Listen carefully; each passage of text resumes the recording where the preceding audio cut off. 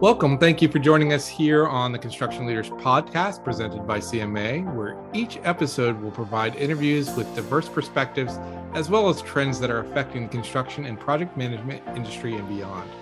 On behalf of CMAA, I'm your host, Nick Soto, alongside my colleague, Carly Trout. Welcome to episode 9. At Focus 22, CMAA convened a diverse panel of program and construction management leaders to discuss workforce recruitment and retention to overcome the current and ongoing talent shortage. The group represented a broad cross-section of the industry, including agency and at-risk service firms, owner organizations, and both senior and early career professionals. The group concluded that if the industry creates a greater understanding of the program and construction management and its impact on communities, as well as a more defined, diverse, and attractive career path, and a more supportive, equitable, and performance-based work culture, it would have a positive effect on both attracting and retaining talent. With us today is a good friend of CMAA's and a CMCI Board of Governor, Chad White of Bowers Kubota, based out of Hawaii. Welcome to the podcast, Chad. So Chad, you were one of those panelists during the conversation at Focus 22. And during the discussions among the panelists, there were lots of conversations about where the future workforce would come from and how to attract more people to the construction industry. And you're one of the only people who brought up a great and unique perspective that mentioned an organization that is working to be part of that solution. Why don't you tell us a bit about yourself, the organization you mentioned, and introduce the guests you brought with you from that organization? Thanks, Nick. Glad to be here. Happy to join this group. Thanks for the introduction. I do work for Bowers Kubota based in Maui, Hawaii, and cover the Hawaii territory. I worked for a number of years in California as well, and have dedicated quite a few years to CMAA, both local chapter and national chapter as well. And this has been a topic for some time. Recruitment, like we talked about at our session in Chicago, was really centered around, how do we get more people into our industry? How do we attract more talent? And we did spend significant time talking about college recruitment or even high school recruitment. And as you mentioned at the introduction, we did also talk about an earlier recruitment strategy, which is why we invited Engineering is Elementary here today. So I think I'd like to introduce Jill Olson, our guest, to talk a little bit more about Engineering is Elementary. She is a Senior Director, Operations and Professional Development at Engineering is Elementary, and is a curriculum division of the Museum of Science in Boston. And I happen to have used their products before and are familiar with them, and really excited to have them here. Welcome, Jill. Thank you, Chad and Nick. I'm excited to be here. Jill, can you tell us a little bit more about Engineering is Elementary for those who aren't familiar with the organization? Yeah, absolutely. So Engineering is Elementary is actually our flagship curriculum program, and it was developed at the Museum of Science in Boston going back about 20 years. Today, we are a pre-K through 8th grade suite of curriculum programs and professional development offerings. A lot of what Chad just chatted about is really what motivates us and really got us working to meet this need from the beginning, which is really that we've got to look younger than high school and college if we're thinking about how are we going to be creating a generation of problem solvers? How are we going to be developing that steady, that diverse workforce? So we develop hands-on engineering and computer science curriculum programs that really engage students as young as at that pre-K level, so they can start to recognize that they can really have an impact on solving the problems that the world faces today and will continue facing. Chad, what is EIE's place in the construction management and architecture and engineering industries? Yeah, I think for me, it starts with putting it into practice. I'm sure Jill will talk a little bit more about what the elements are and how it's put together and some of those aspects. My piece was using their materials in the field, and we were working with school districts in California, and we really wanted to engage with them outside of the regular workplace in a way that could give back to them and show them that we were really invested in their community and in their kids and their staff members. So we engaged with EIE and got some of their materials and set up time with classrooms where we could implement some of the EIE curricula. There was all kinds of interesting stuff. We built little bridges. We baked cookies in shoe boxes. We did all sorts of really fun activities with the kids to introduce them to engineering when we really felt like the kids in some of these inner cities really did not have a concept of what architecture engineering was all about. And so in one way, we were giving back to those schools by spending some time with their kids and kind of identifying us as people. but also looking at recruitment opportunities and saying to the kids that this was a real career path for them and that they could envision themselves as architects and engineers and open up more options for them. Jill, can you elaborate on some of the resources and materials that Chad mentioned and just give us an idea of the kinds of activities that these students are being introduced to in the classroom and what they're doing, and then how it ties back to engineering and construction? Yeah, absolutely. I think a lot of it comes back to diversity, right? Diversity in the fields of engineering and the first place that we're representing. And so Chad rattled off a couple of our design challenges, designing a solar oven or designing a bridge. Something that our engineering units seek to do is elevate to the youngest learners that engineering is more than, what they might have some preconceived notions about. A lot of our founding research really asks young learners to draw a picture of an engineer. And what we saw in those drawings was a lack of diversity in gender in terms of who is an engineer, a lack of diversity in race, and a lack of diversity in fields of engineering. We saw a lot of drawings of men building bridges or fixing computers. And so what our engineering units really seek to do is to highlight different fields of engineering. So aerospace engineering, geotechnical engineering, materials engineering, mechanical engineering, agricultural engineering. And in this way, we're sparking interest in all sorts of different students in any given classroom across any different school district. So, you'll see your students getting hands-on with the materials that we provide to start solving real world problems that are relevant to them. We've heard a lot about STEM over the years, and it's definitely grown in some popularity. And we see some of these kinds of programs within the construction management industry, like the ACE Mentor program and things like that. What separates this program from things like a mentor program or any of those other things we've seen within the construction industry? I would say, Nick, it's a different piece of the puzzle, right? No one entity can do this important work on their own. I think mentorship is so important. It's a different way to reach different learners. A hallmark of our curriculum programs is that our design challenges are open-ended. And so in that way, we sort of go past helping students build something. The curriculum's not about following step-by-step instructions to build this end product. We really focus on the engineering design process. That word process is key there. And so when students engage with the EIE curriculum, they're learning really valuable lessons that failure is intrinsic to solving a problem, that this is something that real engineers do. They work together, they fail together, they weigh criteria and constraints. Whoa. Engineers never fail. Never. Are you sure? According to all of our listeners, they never fail. Well, I'll leave that up to your viewers to decide. But something that we certainly show those learners is that even when you do figure out a way to solve a problem on your first try, let's go back and improve it. So that kind of fits with what you might be saying, Nick, right? We got it right. Let's make it better. Let's make it stronger. Let's make it faster, right? There's always a way to improve upon our solutions. And if anyone listening has been an educator or knows an educator, has spent time in a classroom, you know that there are those students who raise their hand right away and have the right answer. And there are those students who might hang back for a fear of looking wrong in front of their peers. And so the way we've developed our curriculum welcomes all of those learners. Jill, I was on your website and I came across a quiz. I believe it's called Careers for Engineers. And I just thought it was so cute and such a good idea to introduce folks to the wide variety of the different types of engineers. Is that for the students to take, or is that for educators? Or can you tell us a little bit about how that works? I would say yes, and more. It's a great quiz that we were able to develop with funding actually through Dell Technologies, who we were able to partner with, which is a great model. We like to partner with corporate funders and foundations who want to give back to communities and find ways to think about workforce development. And so this quiz actually is a great way that you can engage at home as families. You can facilitate this quiz with your students to kind of spark some excitement and interest in engineering. What I really like about that quiz, Carly, and I'm not sure if you took it and got your results, but we do more than just say, great, we think you should be an agricultural engineer. We actually then kind of talk about a real life agricultural engineer and the things that they like and the types of problems that they solve. So we're giving students something real to connect with and to think about. So we love that that's a free offering, and it's a great way to kind of dip your toe into what EIE is all about. So Chad, I know you have kids. I have 2 young boys. Carly has a young boy.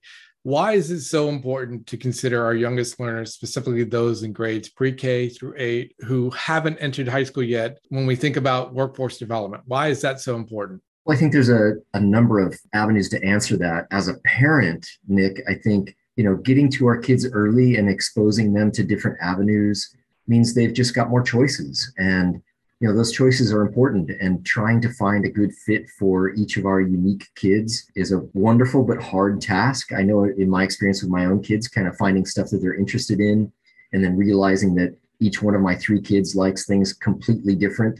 So one wants to be outdoors, one wants to read books indoors, one wants to, go and be alone somewhere or whatever. So I think the choices are great to expose kids to these kind of things. And specifically for architecture and engineering, it's not something that kids see on TV regularly or that they recognize on TV or in social media or other places regularly until they do. So once we've exposed them to that and we've kind of showed what that looks like and how it operates, then they start to see it more often and it becomes a reality that they could actually live. One specific example, when we were using this curriculum in LA, in South Central LA specifically, we were at a private school, and it just so happened that this particular school was predominantly Latino, predominantly on, well, I think 100% on subsidy for uniforms, books, and their lunch program. And we came into that school to do some work, but we also wanted to implement the EIE program for a couple of classes. And we ended up in a third grade classroom that made the most sense for the school and for us and the timing.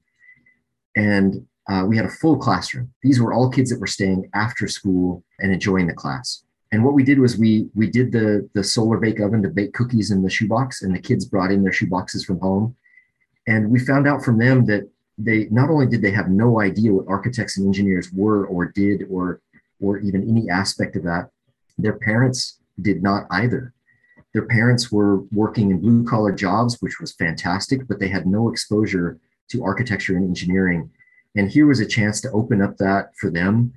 And we had a lot of kids, boys and girls both, in that classroom that were not only thrilled by baking cookies in the shoebox and that it actually worked and that they were the ones that figured it out, but they figured, oh, here's a path, a career path for me that I had no idea about, that I can build a family around, make a good wage, contribute to my community, and give back. And these are all things that they just didn't know ahead of time.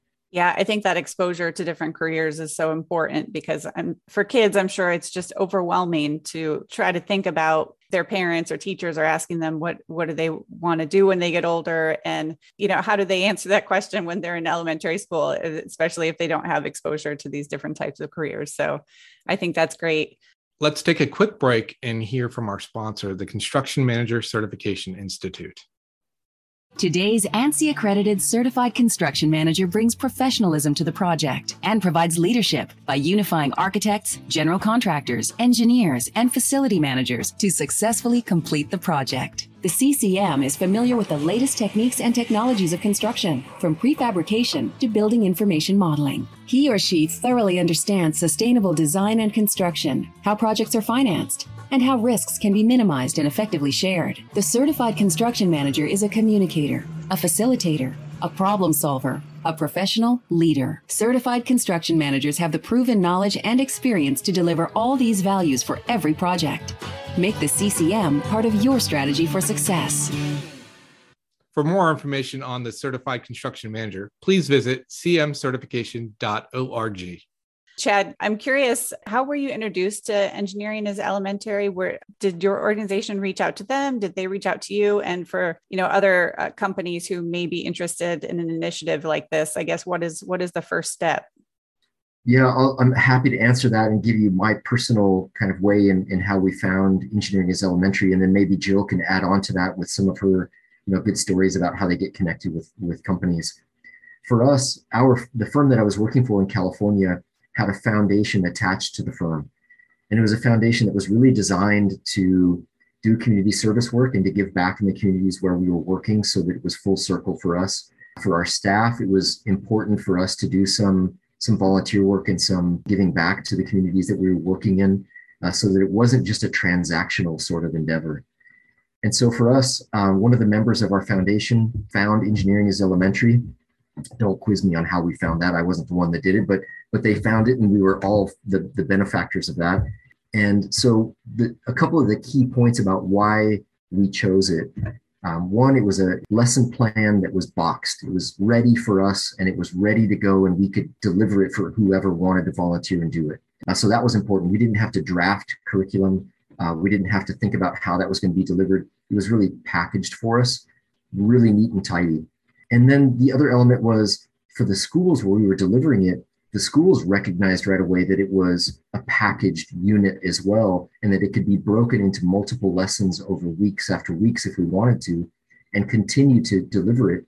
And we did that. We chose a couple things from the Engineering is Elementary catalog, if you will, that we thought would be interesting. And we took it to the school and showed them and kind of went through it first and foremost with the instructors and with the principal. And they fell in love with it and they said, yeah, go for it. We would be happy to have you deliver this in a classroom anytime that you're able to. And then we just designed a schedule and went for it. The thing that was again, really important for us is that it was prepackaged and kind of ready to go. But then secondarily, it wasn't going to be something where we were trying to do math for the kids on a chalkboard and bore them to death with, here's some engineering formulas that were really going to excite you, because that wasn't going to hook them. Are you sure? Positive. But we did hook them with this idea that we were exposing them to some of this stuff, but we didn't start with that. We really started with a book. You get this really nice book that you can read to the kids or have the kids read with you, just like it's regular everyday elementary school class. So we had a reading circle, and it introduced stuff in a soft way that wasn't so direct of saying, don't you want to be an architect or engineer? We started much softer than that and hooked them with the story, and then got to some fun physical kinesthetic activities where they could get involved and really go for it. So it couldn't have been better for us with the kids. And it really showed in some of the feedback that we got from not only the kids, but their parents as well. Jill, did you have anything to add on to that? I mean, Chad speaks so beautifully to the curriculum. So thank you, Chad. I would just emphasize that, educators have been through the ringer in the last few years. And so I do think that there's an appeal in a curriculum that really is ready to go. It's not just a series of activities that you can sort of string together. They're supplemental scaffolded lessons. And, we've talked a lot about the impact, but really what is it, right? So, any one of our units comes with educator access to our digital and print curriculum that gives them everything that they need to facilitate these units, and then hands-on materials kits for their students to be using. I would also just add that, we're heavily based in research and we're an evidence-based curriculum program. We completed a multi-year National Science Foundation study that did show when our curriculum programs are used against a control curriculum, you do see greater gains, specifically in girls and underrepresented students in science and engineering. So we're really proud of that. And I think Chad also nicely highlighted that what's most important is what educators see and feel and think about the programs, and it's positive. So I got a two-part question for you here, is based around the industry. How many people have you seen start to adopt engineering as elementary? And what can the CMAEC community do to help support EIE? So we reach on an annual basis about 40,000 educators and about 1.4 million students. And that, grows year over year. We develop new programs and additional units to make sure that we're staying current, and we always have something to offer that's relevant to today's challenges and problems. But we're always looking to expand that reach. We want to be in every classroom. We, as being part of the Museum of Science, have a great advancement team that does a wonderful job at facilitating partnerships with organizations, foundations, entities that have the means and the motivation to engage communities. In addition to that, we have a national sales team that partners with districts nationwide. And it really is a partnership. We understand the unique needs and challenges that school districts are facing. And so when we've got those who are in need and those who can give, we can play matchmaker and make sure that resources are going into the classrooms that need it the most. So I would say reach out, don't be shy. We're always thrilled to have those conversations to learn about how different entities are interested in giving back and engaging. And, we play an active role in those conversations and in those partnerships. And on the individual level, is there anything that professionals can do as individuals? Any other resources that they can maybe access on their website? I saw that you had some parent resources on the website. We all were talking about how we have children at home. So any other resources that you'd like to tell us about? Yeah, absolutely. We just launched a new site dedicated to families who are looking to engage in STEM at home. This is a site where everything is available in English and Spanish, and they're great downloadable sort of jump into engineering activities at home. Whether your students are already using EIE in school or not, these are just accessible ways that families can start using engineering vocabulary, computer science terminology, and really without any excessive instructions or learning or getting up to speed. They're great ways for families to start having these conversations and these activities at home. I know we talked when Chad first introduced us a few months back that, there's ways for CMs to be more involved as you guys look for instructors to help get this out and to help support it by contacting local school districts to make sure that they're writing this into the curriculum. So I want to make sure that's emphasized that this is EIA has developed this, that the CMs need to help and the AEC community need to help implement this by pushing this to their school districts to make sure that this is being looked at as part of the curriculum and to help overall with the workforce shortage that everyone is facing right now. Jill, it's been a pleasure learning about EIE, and it sounds like a tremendous program. I know this is one of those programs that both Carly and I were very excited to hear about. And I know you're going to have a booth at CMAA 22 down in San Diego. So I hope any of those who are listening are interested, at least pop by, say hello, and introduce yourself and learn a little bit more about the program. I know I speak for the industry when I say thank you for being part of the solution on creating the workforce of the future. Chad, as always, it's been a great to speak with you again, and thank you for introducing us to EIE. For more information about EIE, you can visit their website, eie.org. And for more information on Focus 22 prologue discussion that I mentioned in the introduction, you can download that article for free on CMA's website under resources. Coming up on episode 10, we've invited special guests from the National Association of Surety Bond Producers to explain why surety bonds are so important to construction industry and some tricks to making sure that you are taking the right steps to minimize risk when procuring a project. Make sure to download and subscribe to the podcast and follow us on social media at CMA_HQ. On behalf of CMA, I'm Nick Soto with Carly Trout. Thank you for listening.